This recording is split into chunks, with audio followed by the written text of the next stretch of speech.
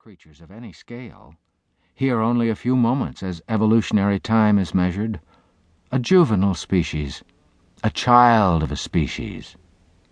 We're only tentatively set in place, error-prone, at risk of fumbling, in real danger at the moment of leaving behind only a thin layer of our fossils.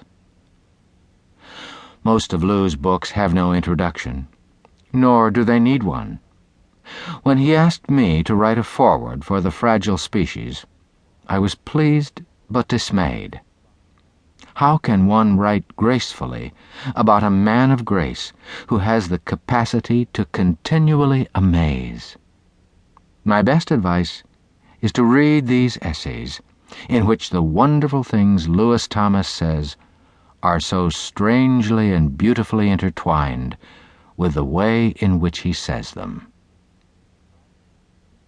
And now, The Fragile Species. Part 1. 50 years out.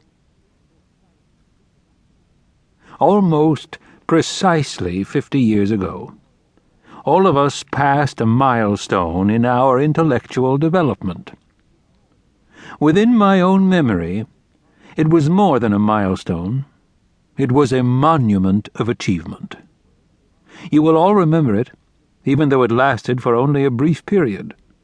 The span of time between the final examinations and the first weeks of internship. It was that best of all possible times in our lives, the moment when we knew absolutely everything about everything.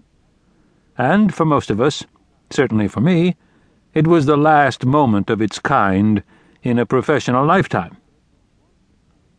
Ever since, it has been one confusing ignorance after another. 50 years of knowing less and less about more and more. A full half-century of advancing bewilderment about medicine, about disease mechanisms, about human society, about the economics of medicine, and a mixture of confusion and irritation with all the jargon terms invented to obscure our professional deficiencies. Like, for instance, always referring to the healthcare system with its providers and consumers and wellness, always in capital letters, replacing the old-fashioned doctors and patients and medicine and illness. And to make it more of a fake, setting up acronyms like HMO, just as though health maintenance, in capital letters, were the easiest of things for doctors to do, let alone even a possibility. And cost-benefit analysis, and technology assessment, and holistic versus reductionist science in medicine, and ethics and morals, and the need in medical education for more humanities, let alone more humanity.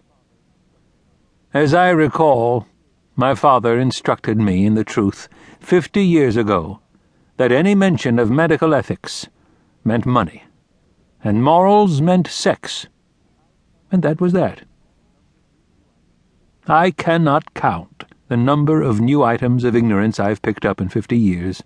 The list is simply too long. Instead, I have prepared another kind of list, shorter, more personally humbling, of some things I think I might have been learning more about if I hadn't been so puzzled all those years by medicine itself. These are matters that I assume most other people my age comprehend nicely, and I never got round to studying. The Federal Reserve System is at the top of my list. I've never known what it was or what it did or how it did it. And what is more, I don't want to be told.